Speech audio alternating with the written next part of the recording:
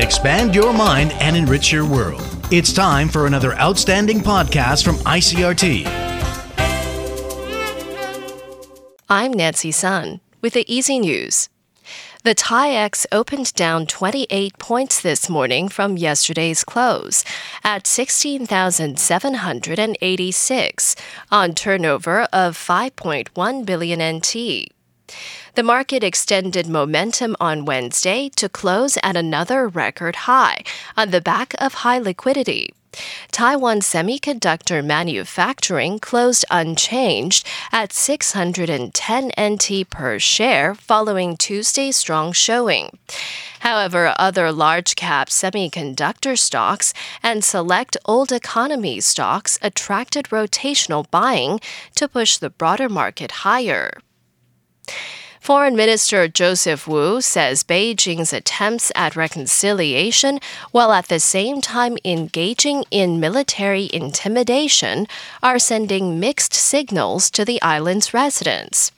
Speaking to foreign journalists based in Taipei, Wu said China wants to charm the Taiwanese people by sending their condolences, but at the same time is sending its military aircraft and vessels closer to Taiwan aimed at intimidating its people. Noting that China flew 10 warplanes into Taiwan's air defense identification zone on Monday and deployed an aircraft carrier group for exercises near Taiwan, Wu said it's without any question that Taiwan is willing to defend itself. Meanwhile, the Coast Guard administration is stepping up patrols and inspections following the discovery earlier this week of a pig carcass in New Taipei that tested positive for African swine fever. According to the Council of Agriculture, the carcass was the first case of ASF that has been reported on Taiwan proper. A genome sequencing of the virus found in the infected pig showed a partial match with two different strains of ASF, both of which have previously been recorded in China. Animal health officials say random testing of livestock at pig farms near where the pig carcass was found have all returned negative results, which has led to speculation that the infected pig drifted to Taiwan from another country and was washed ashore.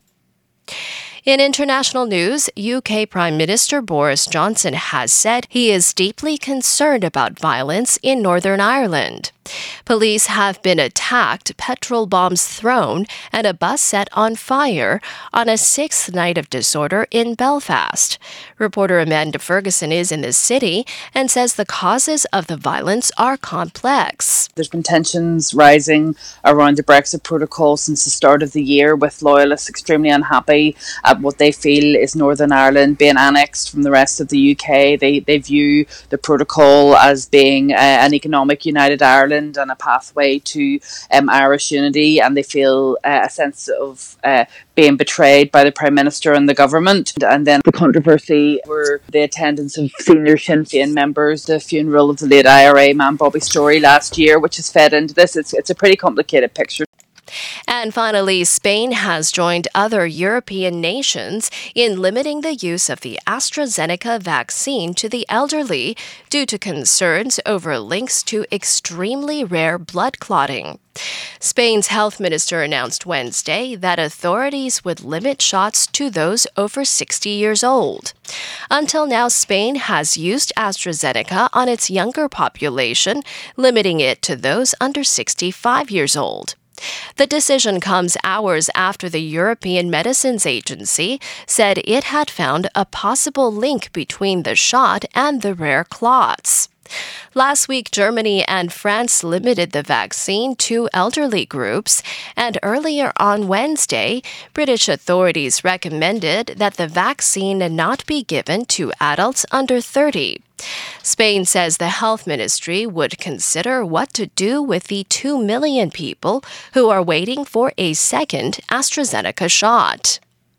And that was the ICRT News. Check in again tomorrow for our simplified version of the news, uploaded every day in the afternoon. Enjoy the rest of your day. I'm Nancy Sun.